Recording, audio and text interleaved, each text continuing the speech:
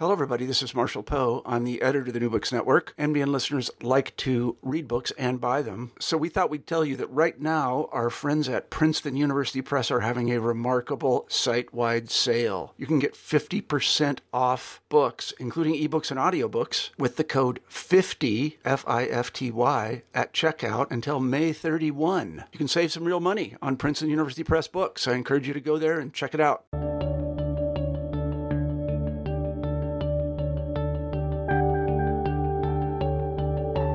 Good day. Welcome back to New Books in History, a podcast channel on the New Books Network. My name is Dr. Charles Coutinho of the Royal Historical Society. I'm a host on the channel, and today I'm pleased and honored to have with us Professor David Hayton. Professor Hayton is Emeritus Professor of History at Queen's University Belfast. He has worked in the history of Parliament Trust, editing the volumes dealing with the House of Commons between 1690 and 1715. He is a member of the Irish Academy. And today we are speaking about his new book, Conservative Revolutionary, The Lives of Louis Nemeri, published by Manchester University Press. Welcome, Professor Hayton. It's nice to be here. Professor, what is the genesis of this book? Well, I worked, as you say, for the History of Parliament Trust, which was the institution, I suppose, most closely associated with Sir Louis Namur. And in his last 10 years, it occupied all his time. And by the time I worked there, I was far too young to know Namur. He died in 1960. But his presence was still there, and people talked about him. There were plenty of people who knew him and regarded him as the most impressive person they'd ever encountered intellectually. So I was, in a way, indoctrinated into thinking how important he was. And I obviously had read his work in any case, but it was when I was trying to write the introductory survey to our volumes in the early 18th century that I got very interested in the history of the history, and I started looking into the archive. And while I was there, I found 20 boxes of Namur papers, which had never, to my knowledge, been used by anybody who was interested in Namur as such. His widow, who wrote a biography of him, which was published 10 years after he died, was not interested in the material he left in his office, which is what those 20 boxes were. She was not interested really in his history writing. It was about him as a person and his public career that she was concerned. So these were entirely new. And then I began to find more and more material. And I always feel that you've got a good subject when everything you look at turns up something of value. So that's really, I kind of fell into doing it. And indeed, I had met before they died, a number of people who worked very closely with Namur, and had I been thinking of writing a biography, I'd have talked to them then and there, but I didn't, and by the time I was interested, it was too late. So I should have really been planning this from a long way, but it happened by kind of serendipity, really. Can you tell us a little bit about Sir Louis's family background in pre-1914 Habsburg Galicia, and I suppose before that in Warsaw? Yes, his family, he was Jewish on both sides. His father's family were fairly well-to-do liberal Jews in Russian Poland. I mean, they were very well-to-do, I think, but that can't be proved. On his mother's side, his maternal grandfather was a landowner and industrialist in Galicia, which you couldn't be in Russian Poland, you could be in Habsburg Poland. And after the marriage, his parents moved down from Warsaw down to a series of small towns south of what was then Lemberg, which is now Lviv, in East Galicia, moving down towards almost the Romanian border. His father, having trained as a lawyer, wasn't very much good at that, and was also rather idle and I think a bit of a gambler, and ended up really working for his father-in-law, managing estates and managing his father-in-law's distilleries, and eventually bought an estate called Kosovovce in what is now Ukraine, or his name you would have said Ukraine. That's how he always pronounced it, apparently. But which was then in the Habsburg Empire. And Namier described himself as the son of a gentleman when he went to Oxford, but it was only a very recent acquisition, the gentry estate. And then, of course, these were fairly cosmopolitan. His mother had been to university in Germany for a while. Family spoke French and Polish at home. They were strong Polish nationalists, and his father was an old-style liberal, which Ludwig, as he was then, Ludwig Bernstein, could not abide. He became a Slavophile, which is very unusual for an East European Jew, even though Russia ought to have been associated with persecution of the Jews. In fact, he became a pan-Slavist under the influence of one of his tutors. So his family background was fairly prosperous.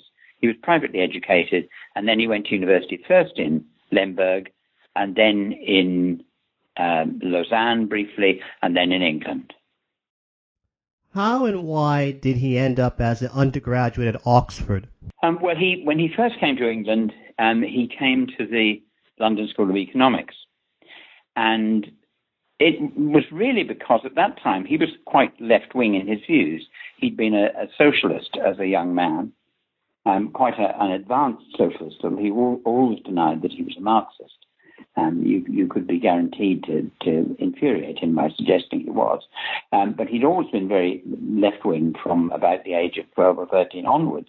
And he came at Lausanne under the influence of Pareto, the Italian sociologist and economist. And I think through various hints from people he knew at Lemberg and in Lausanne, he thought the LSE was the best place to be. And when he went to the LSE, he became a Fabian and immersed himself into that world, but he didn't like it very much.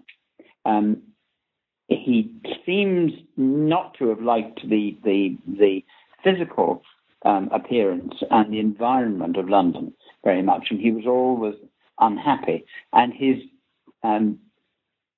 one of his tutors, a man called Edvard Westermarck, a very famous anthropologist, wrote to Oxford, wrote to Balliol College and said, "You really should take this man because he's the most brilliant student we've ever had."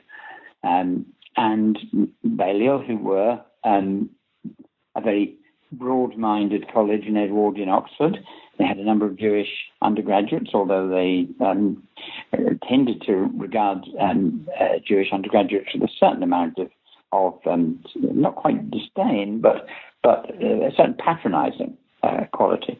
But they were also at that time a very left-wing college, imbued with the ethos of Christian socialism, and the leading light in the college, though he was not yet master, Arthur Smith, took a shine to Namier, and they admitted him. And when he got there, of course, it was as though he'd found his home in life. What did Sir Lewis make of Oxford, and what did Oxford make of Sir Lewis? Well, he loved it. And for the rest of his life, he was always trying to get back. And it was a cause of great pain to him that actually Oxford didn't want him sufficiently to have him back.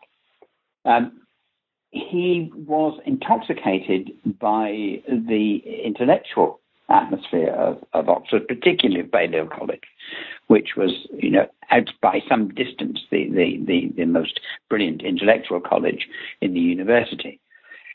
He also found that England, unlike as he saw it, Habsburg, Austria, and its dominions, and unlike Russia, was a society which was open to the talents.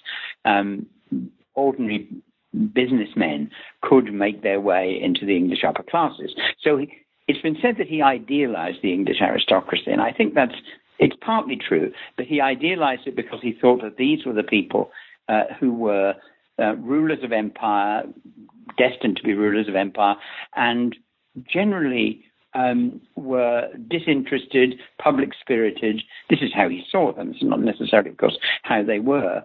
And they belonged to an upper class which was rooted in English history, which again was unlike the Polish upper class in Galicia, which was more like a colonial class.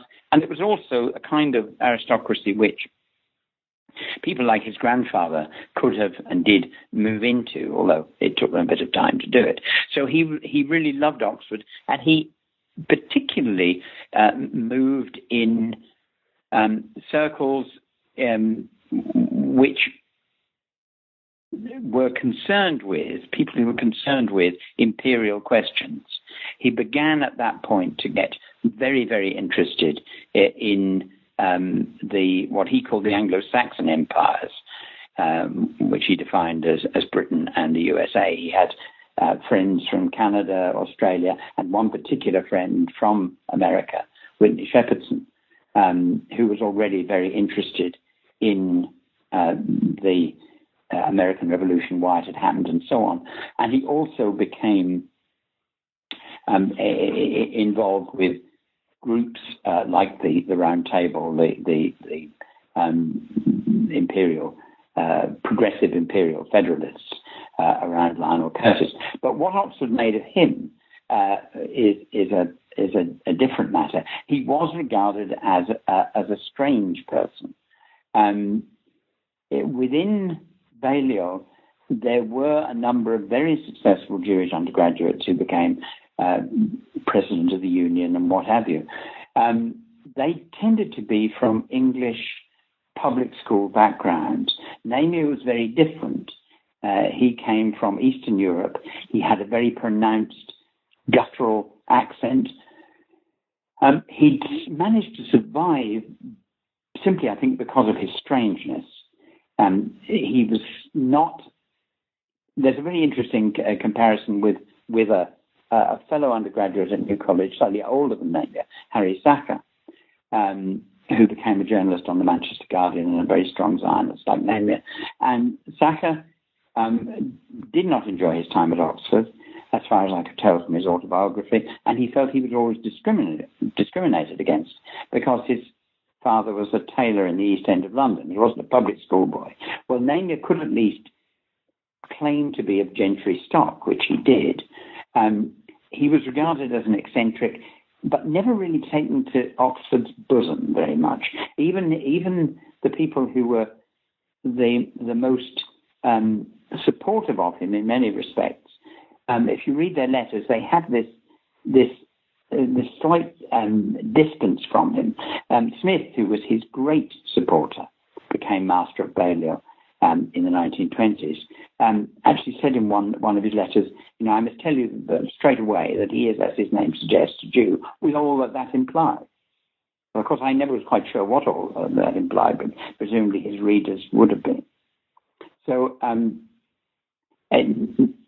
Oxford thought he was a character. They knew he was a brilliant man, but they never really, his tutors and his colleagues never really took him to their hearts.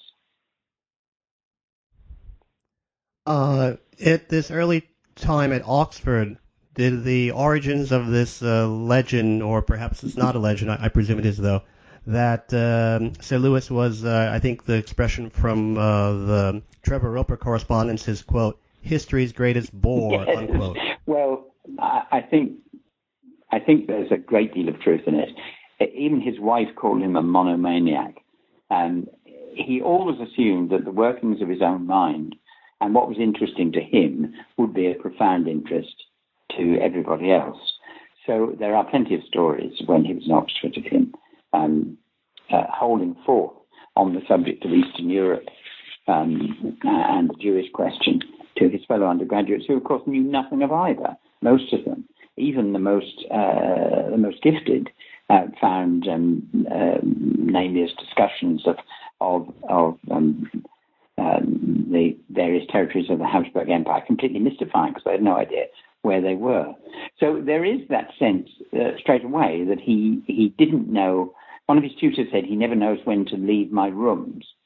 there's a. I suppose nowadays we would possibly say that he was on the spectrum, not quite. The social antennae weren't quite that developed, but he did, of course, make a number of friends, both as an undergraduate and subsequently as a tutor, and people who remained his friends for life. How important for Sir Lewis was I suppose it's 18 months to 2 years time that he spent in America before in the early portion of the Great War? I think they were profoundly important. When he came to America, he'd already begun work on what was to be a lifetime project on trying to understand how the American Revolution had happened. And he was at that time looking largely at printed material, at pamphlets and so on. When he came to America, now he was working, and he makes great play in one of his books with the fact, slightly holier than thou, sanctimonious way of saying it, because he was in America where libraries are open at the weekends and in the evenings, he could carry on with his research, assuming, of course, that the reader would think, well, people back in Oxford would stop work at 6 o'clock. But he used a lot of material in American archives, in Harvard, in New York, in the New York Public Library, and at Yale. He used to visit various people at Yale.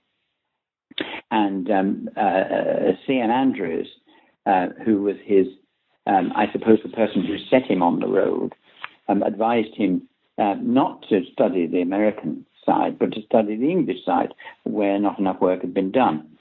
And it's also, I think, undeniable that he was influenced by Charles Beard, although he never said so himself, and his widow never said so. Beard's great book on the American Revolution, which used some of the techniques that Namier had used, was a kind of revisionist book in its time, appeared while he was working in New York. He could easily have gone to see Beard, although there's no evidence that he did. But he was very fond of saying during the 1920s that while British historians were hopeless, particularly those dealing with the 18th century, there were some very fine historians in America. And indeed, the only decent work being done on 18th century British history was being done in America. So I think he was profoundly influenced in that time. And I think Beard in particular, because Beard uses some of the same techniques, although in a more limited way than Namier does. Beard, when he's looking at the membership of the Continental Congresses, and he's looking at the individuals and atomizing the Congress and then trying to build up a picture from the individual biographies. So that's exactly, of course, what Namier did later on. So I think his time in America was profoundly important. He nearly stayed in America. Of course, he was going, before the First World War broke out, he was going to study law in St. Louis. And as I said in the book, then a lot of Midwestern attorneys should be grateful for the fact that he didn't. Yes, and no doubt judges as well, since they have been the recipients of his legal discourse in court. So. How did Sir Lewis end up at Wellington House during the Great War, doing war work, and what exactly he was doing there? Well, he joined up he came back to fight for king and adopted country. He was naturalized by that time and saw himself as British. And he didn't actually fire a gun in anger. He did a lot of training. And then some of his friends, he thought his friends in Oxford, but not in Oxford, in fact, some of his friends who were aware of his remarkable knowledge of Eastern European politics and societies and his command of languages, felt that he would be useful in the Department of Information in Wellington House, essentially preparing material at that stage for newspaper reports that were being issued, particularly in America. I mean, his connection with having worked in America, that was extremely important because they felt that he could assist in promoting the British cause to the American population. But very soon he moved from the Department of Information, or Misinformation as it was sometimes jocularly called, to the Intelligence Bureau, which was not intended really to provide propaganda material, but to provide advice to government. And that was eventually moved lock, stock and barrel into the Foreign Office as the what was called the Political Intelligence Department. And there, what he did was, he read newspapers, he read dispatches, he read secret material, and he provided what we would now think of as background papers on particular issues to government. He provided analyses of particular incidents and episodes. He also provided, which he probably shouldn't have done, in fact he was told not to, he provided opinions and advice on what government should do in relation to principally the Austro-Hungarian Empire, and as it developed during the war, policy towards Poland. They were his two principal areas of interest. Did his war work have any influence on his future career as a historian? Well, I think it did in some respects. It was a very good training for the historian to have to work through a range of documentary material very quickly and to produce these tightly written position papers. But also, I think it helped him in several ways. He always had a great interest in European history, and it sharpened his obsession with 19th century Europe and the world that had come to an end, really, was brought to an end in the 1418 war. And he wrote, as well as his work on English history, he wrote many articles and essays and book reviews on European history and projected any number of books on European history. And a lot of that material came from, all of the interest in that material came from working in the Foreign Office and seeing all this material close at hand. I think he also began to develop certain traits that you can spot in his later work. One of the necessities in providing these position papers was to provide what is now popularly known as evidence-based arguments. So he had always to essentially count, how many Poles, how many Jews, how many Ukrainians were in a particular part of Galicia. Should this go to Poland? Should this go to the Ukraine? Should it go to Russia? He also had to analyze a raft of really sometimes very misleading, deliberately misleading pieces of evidence, newspaper reports, press material coming out of either the Central Powers or the right-wing nationalists in Poland, of whom he was always very suspicious. So I think some of the practices that he later brought to his 18th century history began when he was working in what was known as the PID, the Political Intelligence Department. Why did Sir Lewis fail to obtain a permanent post at Oxford after he left the Foreign Office in 1920? Yes, that's a very tricky one. He was determined to leave, and eventually in 1920 he did. Partly he left a little bit early out of disgust at the way not so much British policy was going, but Allied policy was going. He was committed to the notion that Poland should, an independent Polish state, such as had been created at the end of the First World War, should not acquire land to which it was not entitled by demography, really. So Polish aims in Lithuania, in Belarus, and especially in East Galicia, were things that he worked very hard to try and defeat. But a combination of French and American, and to some extent British policy, meant that his ideas came to nothing. So he left slightly early. And all that could be found for him at Oxford was what we would now think of as a tutorial assistantship. He taught young men in tutorials at piecework rates, so much an hour. He gave lectures to try and show how great he was, and he wasn't paid for the first year of those. And the second year, he was only paid about 3 years later. He was, it seemed to me, quite shabbily treated in Oxford, and it's hard to put one's finger on it.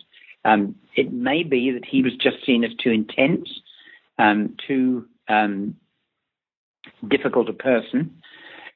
There may well have been some anti-Semitic element, because he hadn't been appointed, he hadn't been elected as a Fellow of All Souls before the First World War, quite clearly because of anti-Semitism.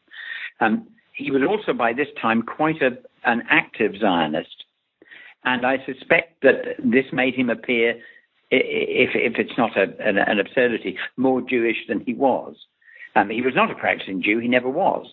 But his association with Zionism made people, I think, feel that he was, an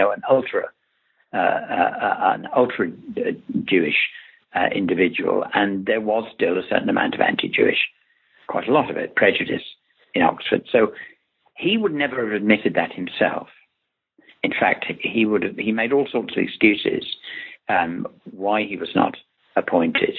But I suspect that was a very strong reason. That and a certain intensity and difficult qualities, personal qualities, intensity of personality, and rather combative personality that made him not quite persona grata in senior common rooms, which was extraordinary because so many of the people that he'd been undergraduates with at Balliol already had Oxford fellowships, including people that he had tutored more or less through their finals. It must have been extremely frustrating. Why did Sir Lewis become a Zionist? Well, that I think is a very difficult question. And it's when and why is something I was never able in the book to give a firm answer to. When he was talking in later years to his widow, whom he wished to write his biography and more or less dictated bits of it to her, he said that he was slowly moving towards a Zionist position, really from the time that he went to Lemberg University in 1908. Well, I just don't see that at all. I think that's an ex post facto rationalization. Where we see him beginning to take a very strong Zionist view is around 1918, 1919. And between, we'll say, 1918 and 1920, I think he embraces the Zionist project.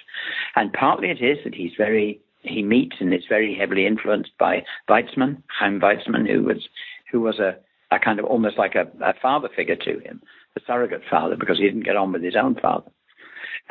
But also because I think while he was in the PID, he was seeing all these papers come before him detailing, on the one hand, atrocities against pogroms and murders of Jews in Eastern Europe, and also seeing the way these were excused and indeed gloried in by some elements of the right-wing press in Eastern Europe, and also finding an institutionalized anti-Semitism in some areas of the Foreign Office, which meant that he couldn't get these ideas across.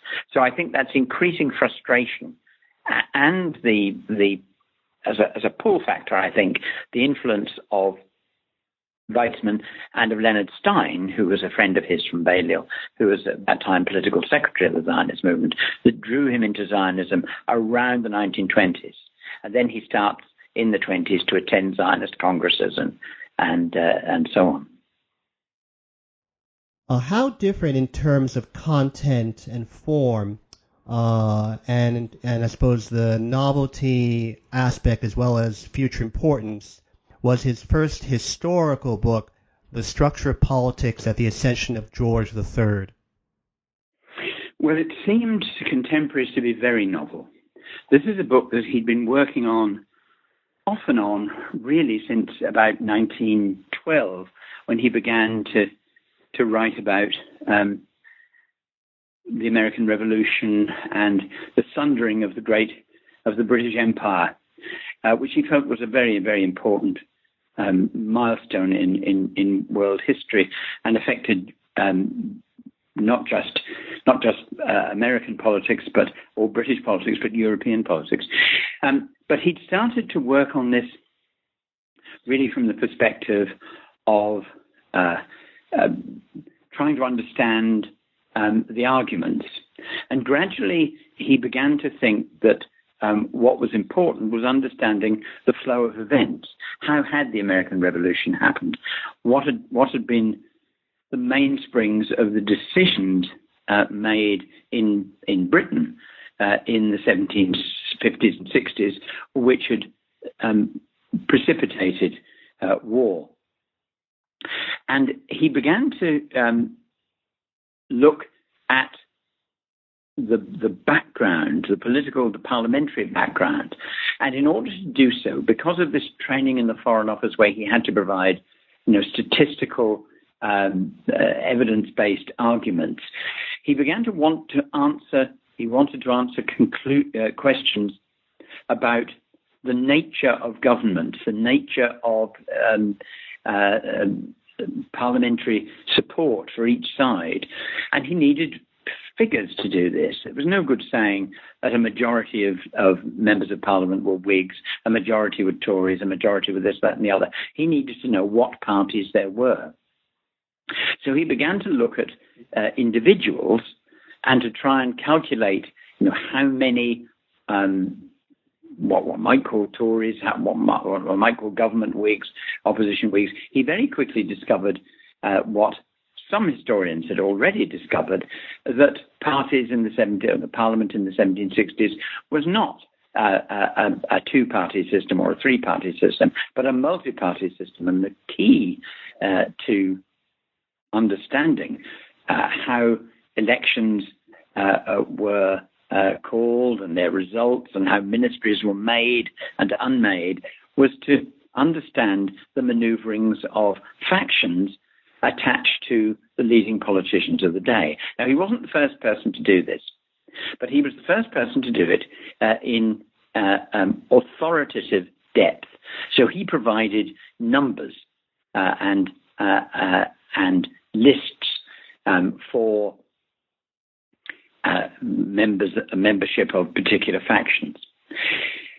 But he also felt, and one of the things about Namia is that he always wanted to find out as much as he could about everything. In fact, you could say he wanted to know everything about everything. So he started off asking one question, and then in order to answer that, he had to ask another question, and in order to answer that, he needed to ask a further question. So he was always going deeper and deeper into the material. And his first book was, as he would have said, a prolegomena. It was a prologue to what was intended as a multi-volume narrative of the period 1754 to 1776, which would have brought the story of English politics, English policy making, right through to the American Revolution.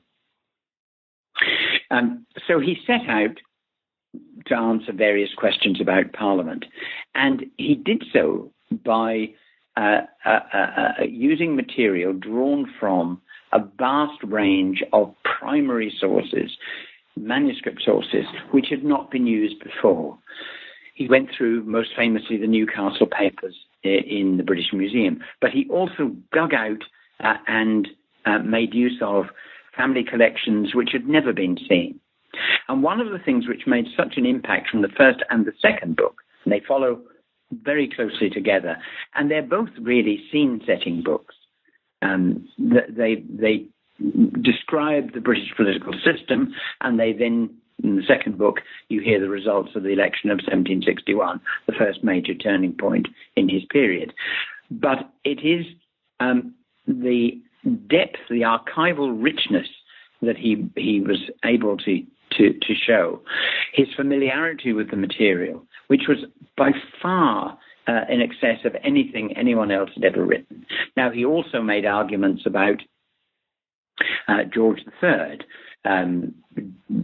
debunking the notion that George III had come to the throne in 1760 determined to recover the prerogatives of the crown that his father had allowed to wither, and that he took a ruthless attitude to try and increase the power of the crown, advised by his favourite Lord Bute, and making use of patronage and pensions and places to buy a majority for the crown in the House of Commons. Namely, debunked this in a way that it hadn't been debunked before. And I suppose that is what is essentially novel about the book, is the argument about George III.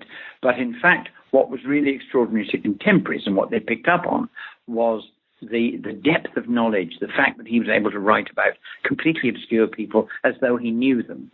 And he was able to create a world which people hadn't seen before. So instead of the rather old-fashioned constitutional history of the Whigs, you now had a picture of the Parliament of the 1760s as it must have appeared to contemporaries. And reviewers said, Mr. Namier knows more about the world of the 1760s than even the people who lived there.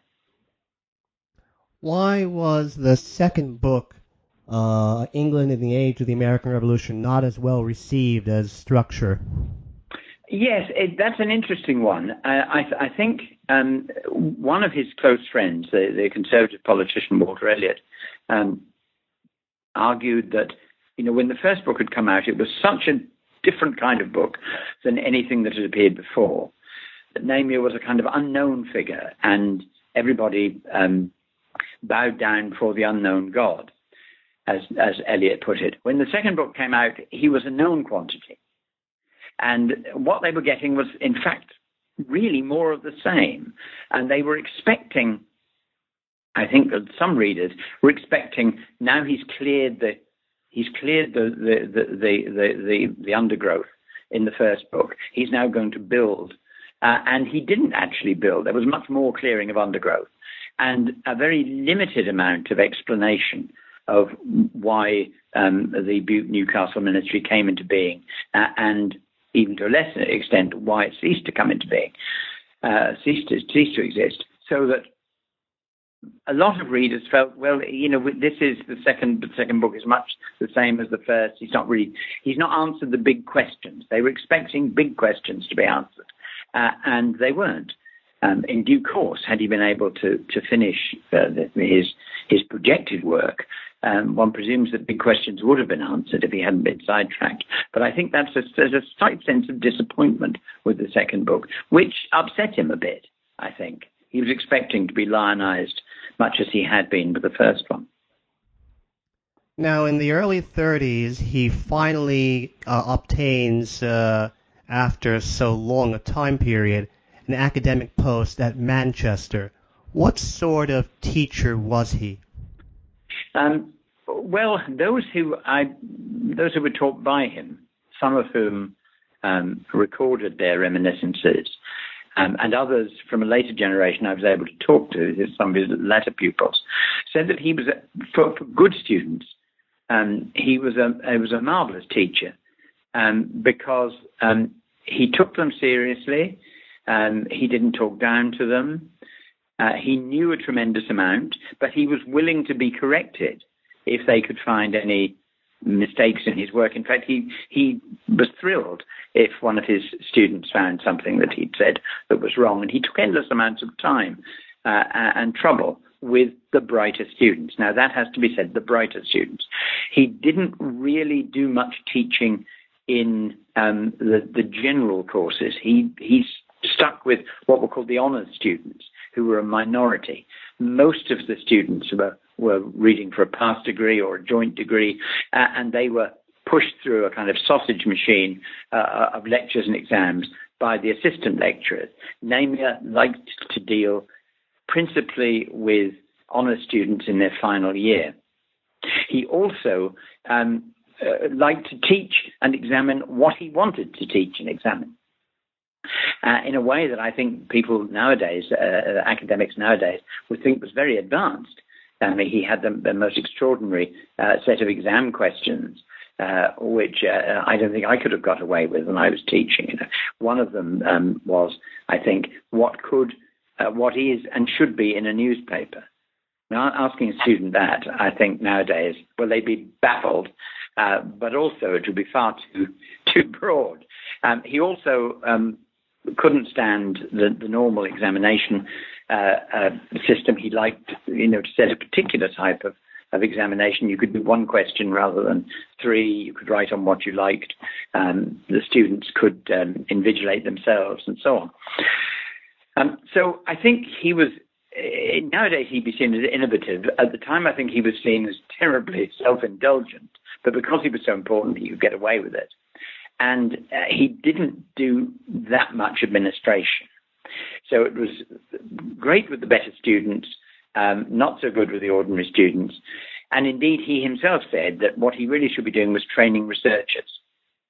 That's what he ought to be doing. And he once suggested that he be given a job in America at Yale, I think, just training researchers. He would have loved that. Now, in Manchester in the early 30s is where he first met with and entered into a very strong friendship with A.J.P. Taylor, Alan Taylor. Can you describe a little bit their early relationship? Yes, Taylor was already appointed at Manchester. He was an assistant lecturer, I think, had already been in Manchester a year before Namur arrived.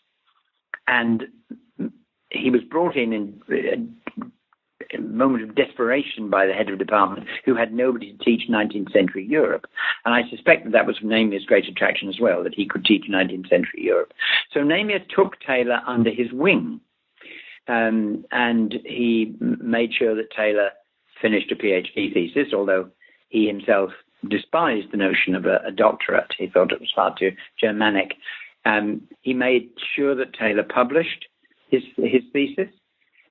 He made sure that Taylor got book reviewing for the Manchester Guardian and for weeklies.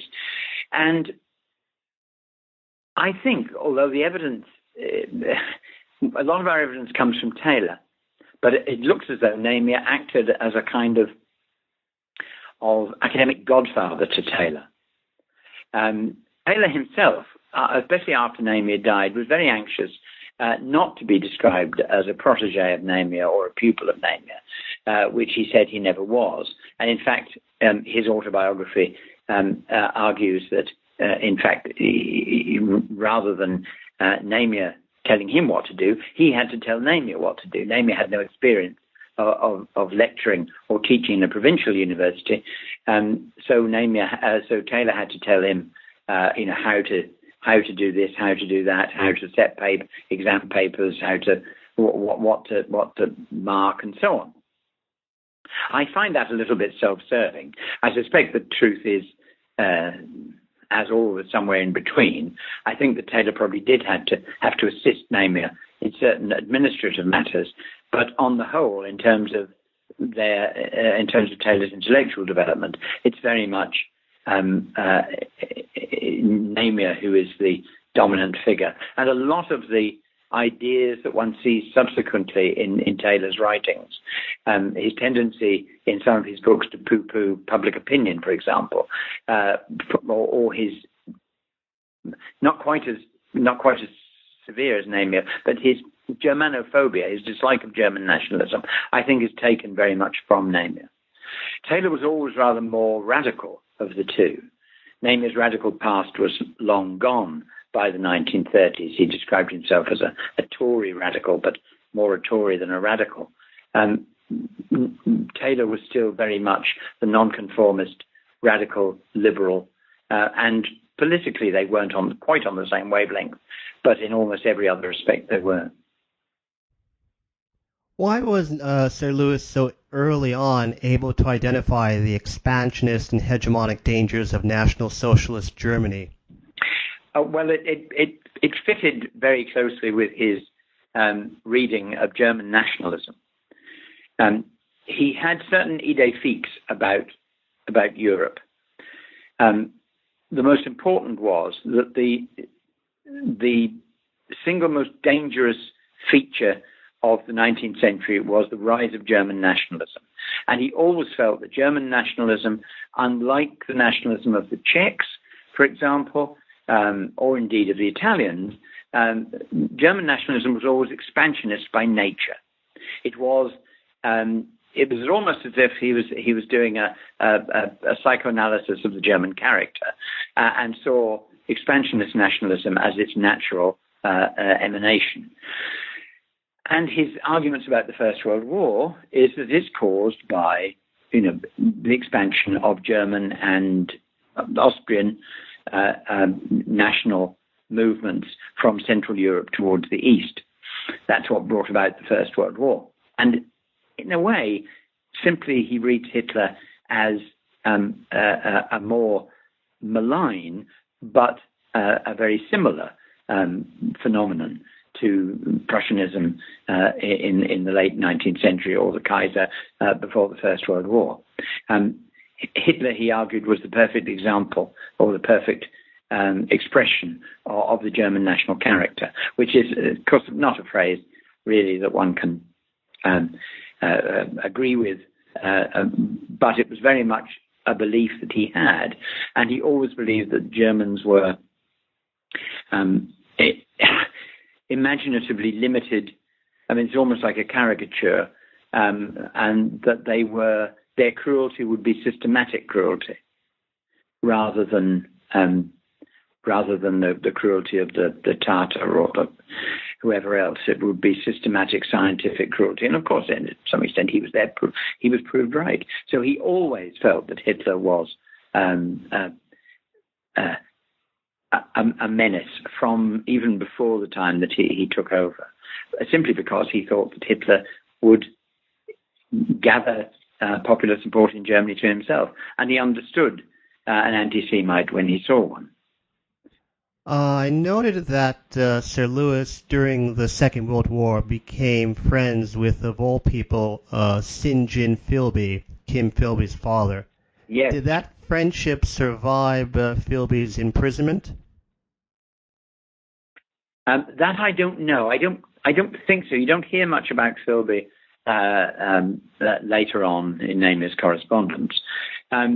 He admired Philby in the way that he admired T. Lawrence, who was a friend at Oxford, and Ord Wingate, who was the cousin of his university friend Ronald Wingate. And he was very attached to all of them because they were, in a sense, they were romantic heroes. They were men of action.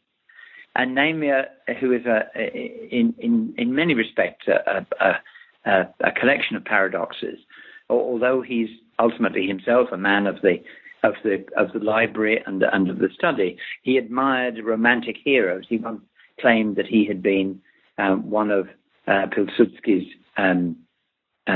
marksmen in Poland in the period before the First World War. He'd been prepared to take up arms for Polish nationalism then. And the relationship with Philby is a strange one. He lived quite nearby Philby's wife, and was quite friendly with her. And he was also able to sometimes, I think, make distinctions between the ideas of his friends and the ideas of other people, which might be the same as his friends, but they weren't his friends, if you follow what I'm saying. He could make excuses for friends of his who were anti-Semitic in the 1930s. He could make excuses for friends of his who supported the Munich Agreement, which he absolutely loathed. And in the case of St. John Philby, he could make excuses for Philby's strong Arabist sympathies, partly because he believed that this was not altogether removed from his own strong Zionist sympathies, and it's the same with Lawrence. And the two could coexist. That you could have a Jewish state and you could have an Arab state, and the coexistence of these two states, which of course would have been difficult, he took for granted. And so he was not necessarily opposed to some of Philby's ideas if he felt the Zionist movement could profit by them. How do you explain Sir Lewis's post-war fame and eminence, the failure to obtain a Regius professorship at Cambridge or Oxford apart? Well, Namier was a very well-known figure in the 1930s. His two books had established him as the preeminent authority on 18th century England, or at least that's how he appeared in the public mind. He then began to write after the Second World War in a rather different framework. He wrote this great book, Diplomatic Prelude, analyzing the foreign policy of European countries in the lead up to Munich and beyond. And he therefore established himself as an authority on contemporary European history. But he was also reviewing very widely. And that's sometimes underestimated, the value of these reviews. In a way, the number of book reviews he did was a dissipation of his talents. Instead of writing big works of European or British history, he wrote endless, longish book reviews and then gathered them together in collections. But they were themselves very impressive.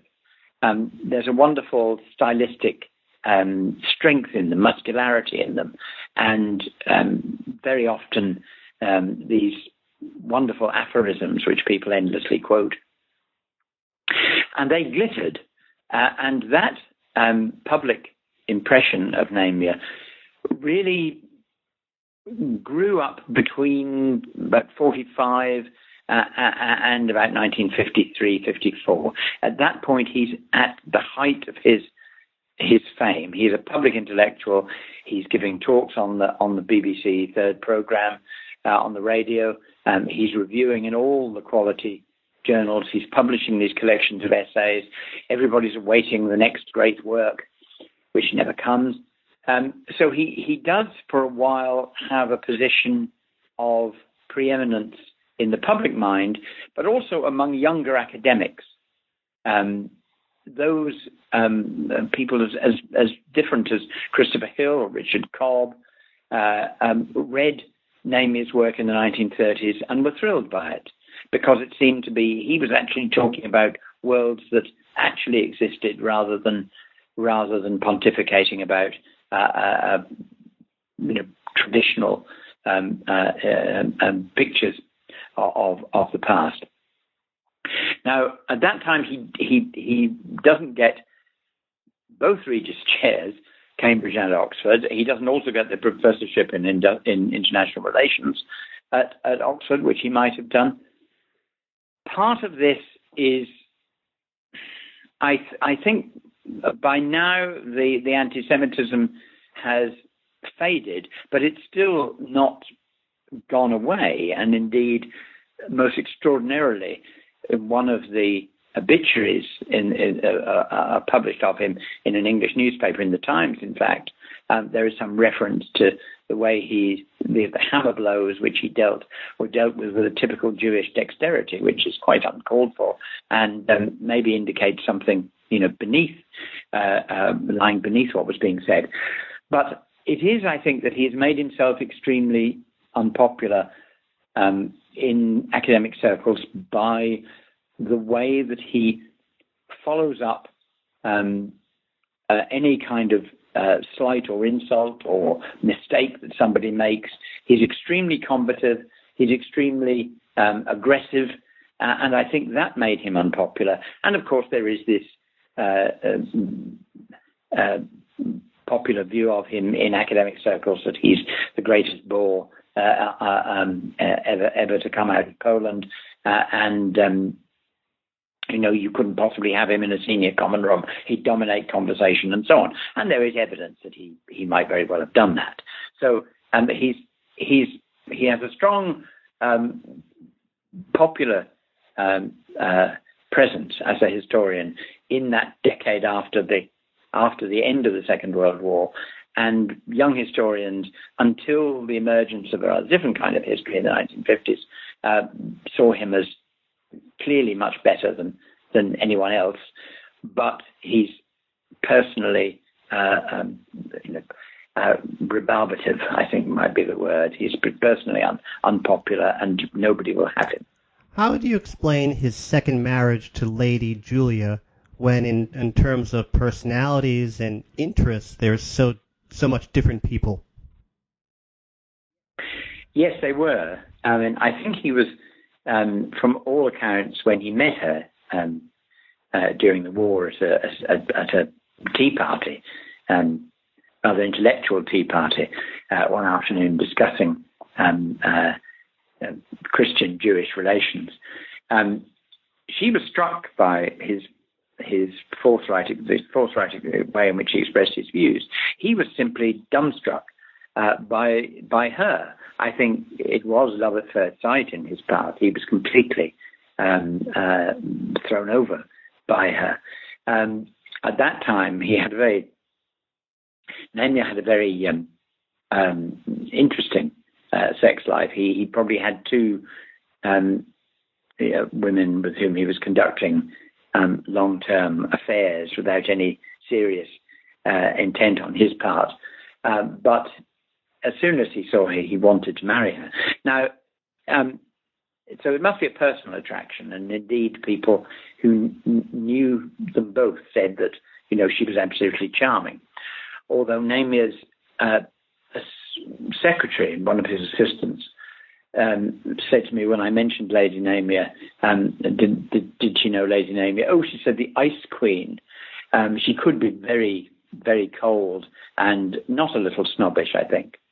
But most people found her, of her own social class, found her charming. Now, she had a number of attractions to Nehemia. One was that she was from an aristocratic background, and he always prized the aristocracy.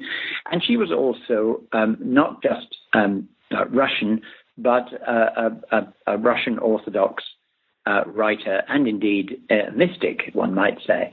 And Nehemia had always thought of Orthodoxy, although he was not by any means religious himself, as representing the soul of Russia, the soul of Slavdom. And he felt, I suspect, that by marrying Julia, that he was somehow uniting himself to his Slavic, well, not his Slavic heritage, but the Slavic heritage that he so much prized. So she had many attractions for him, besides simply looks and personality. We don't really know, do we, the sincerity or lack thereof in his conversion at that time of the marriage, actually before the marriage, to Anglicanism, do we? No, we don't. People who knew him very well, Blanche Dugdale, with whom he worked for many years in the Zionist movement, couldn't believe it, really. Isaiah Berlin, who knew him very well, always maintained that there was no real religious belief in Nehemia. Lucy Sutherland, with whom he worked on the 18th century, said that he'd once mentioned her, Julia believes all that stuff, I don't. On the other hand, John Brooke, who was closest to him in his last years, said that he thought told somebody else, and didn't say to me because he died before I could talk to him, but told an informant of mine that he felt that Nehemia perhaps was turning to religion in his latter years, as a lot of elderly people do when the death is approaching. But it's not at all easy to say. And I think he went through the form of conversion, baptism into the Church of England, really for form's sake, in order to marry Julia. Why did Sir Lewis have the falling out with Alan Taylor over the Oxford Regis Professorship in 1956-57? Well, I think simply because Taylor expected Nehemia to support him, because he thought he was the best candidate, much indeed as Nehemia thought that he was the best candidate in 1947. They both shared that view of their own abilities. And in the last resort, Namur clearly did not do that. We don't know much about, we know a fair bit about the election, but we don't really know for certain what happened. Namur was asked by Harold Macmillan, who was Prime Minister. Macmillan had been his publisher since 1929. They were friendly, and Namur was obviously not a candidate himself, having long retired, and Macmillan thought that he was obviously the best person to ask. So he asked Namur who he would recommend, and Namur recommended Lucy Sutherland. Now, he didn't recommend Taylor at that point. Lucy Sutherland would not take the Regis chair if it meant she gave up headship of her college, Lady Margaret Hall, so she wouldn't do that. Namur then must have talked about the other candidates, Taylor and Trevor Roper, and he must, for some reason or other, have plumped for Trevor Roper.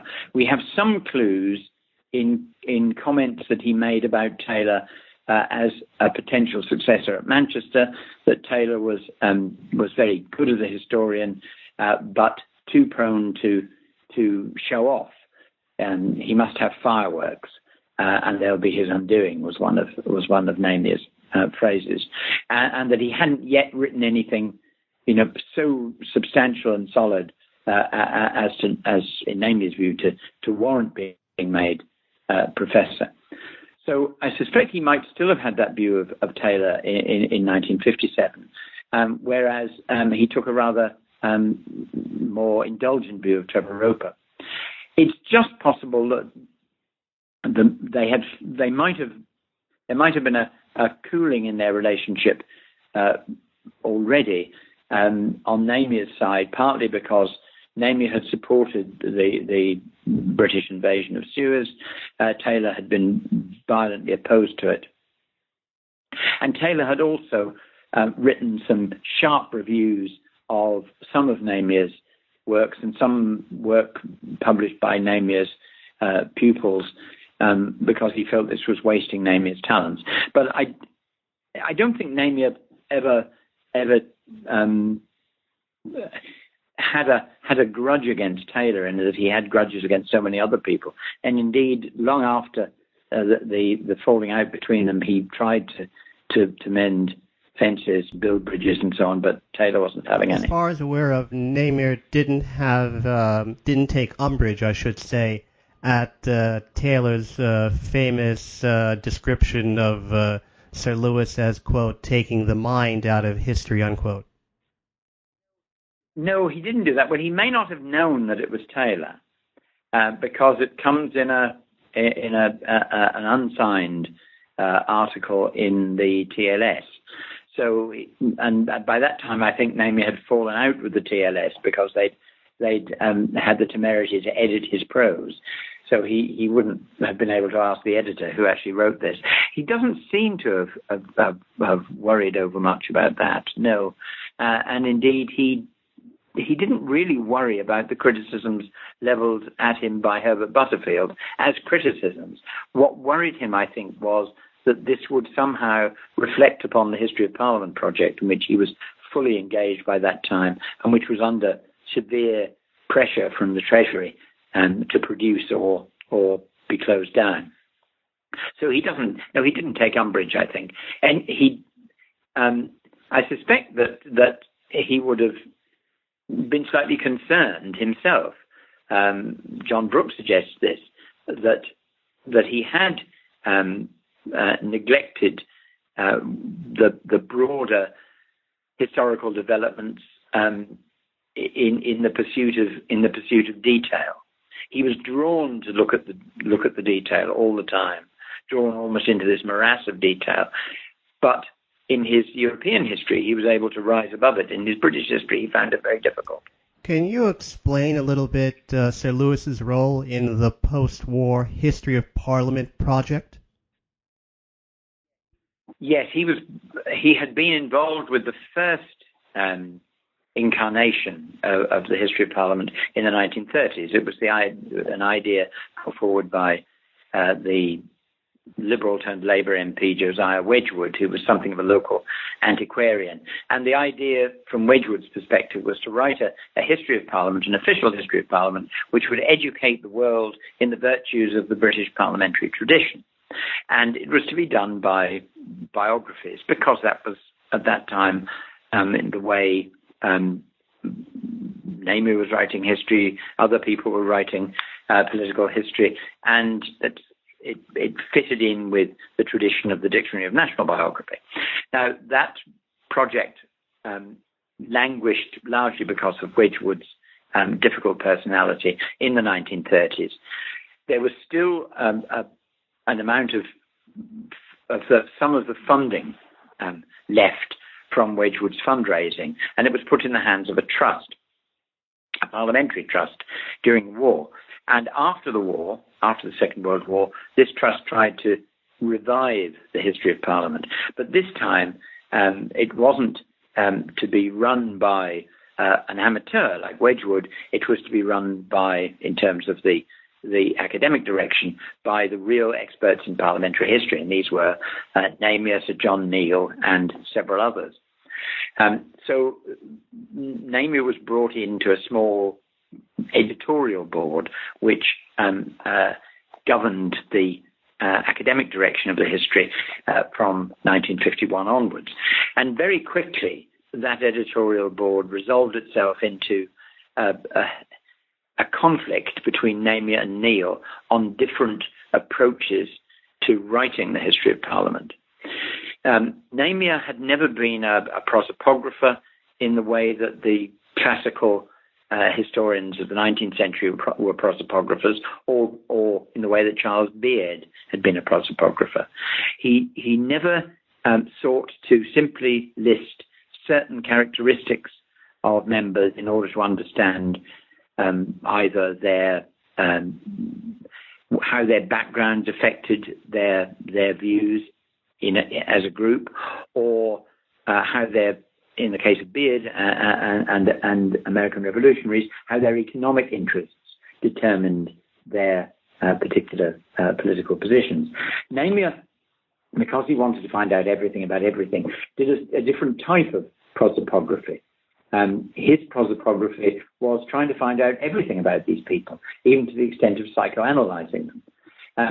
And it didn't seem to be going anywhere in particular. Neal, on the other hand, had a very simple and straightforward view. You needed to find out how many MPs were Puritans, how many MPs were landowners, how many MPs were in trade, and then you could make some generalizations about the behavior of the House of Commons.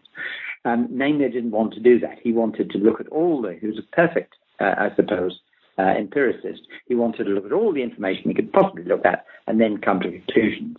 And it in fact was Namur's vision that the history eventually adopted of writing relatively full biographies, which didn't seek to answer a set of pre-prepared questions, which was Neal's view, but were expansive and revealed their general questions when all the material was at hand, which is, of course, a very difficult way to do it. What, if anything, remains of the once vast influence on the historical profession of Sir Lewis?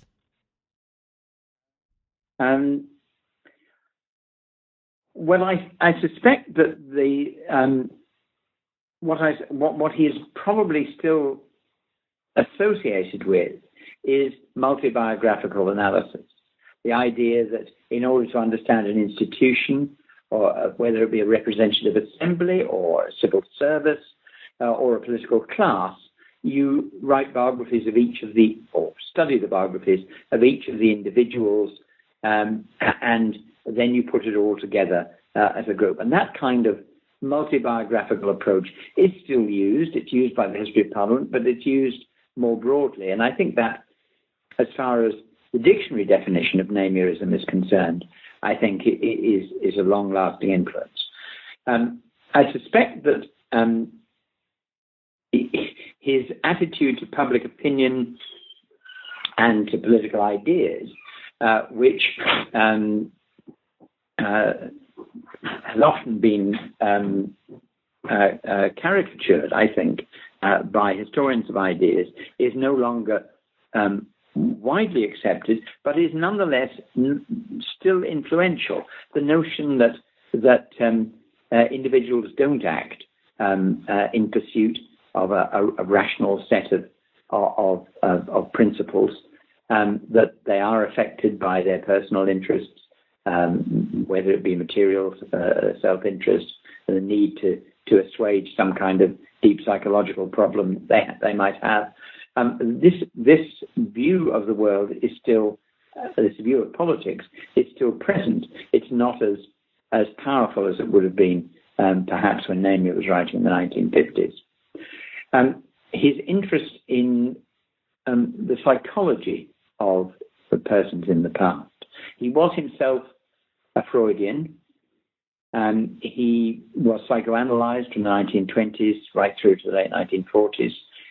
He tried to psychoanalyze some of the individuals he wrote about, whether it be George III, Charles James Fox, or whoever.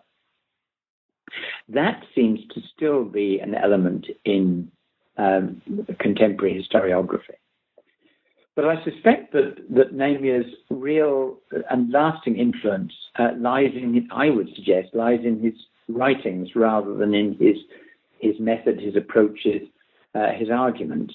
And those writings are still accessible.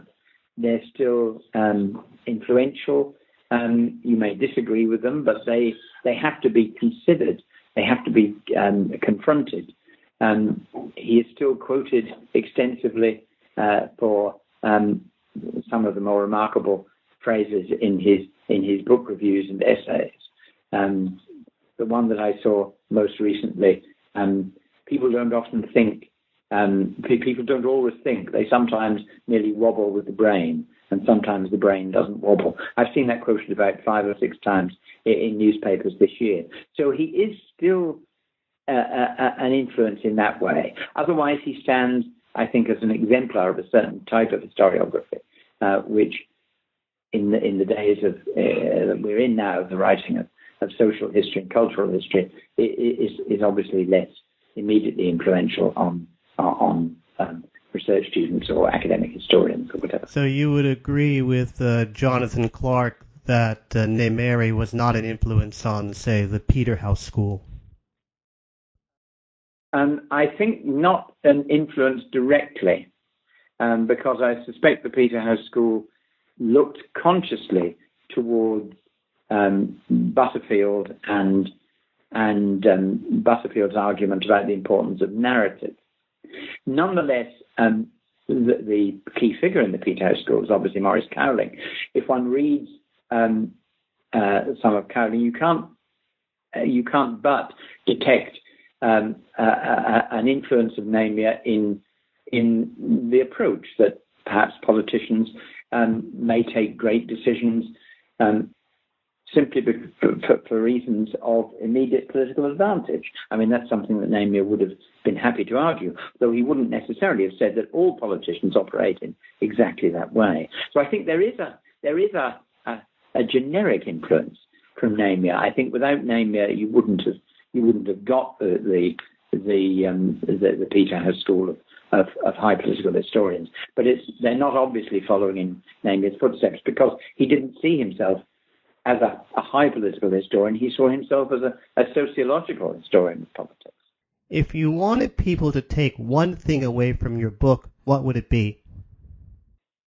That Namier, far from being a timeless, that Namier's ideas, far from being a timeless expression of a particular cynical, materialist, conservative view of politics, are in fact a product of a particular set of experiences and cultural influences in his adolescence and early manhood. So he is a creature really of the period 1895 to 1920, not a representative of one particular view of looking at the looking at human society and looking at the past, which has always been there and always will be. Well, with that comment, Professor, I would like to thank you very much for being so kind as to speak with us today. This is Charles Coutinho. Thanks for listening to New Books in History, a podcast channel on the New Books Network. Thank you, Professor Hayton. Thank you very much indeed.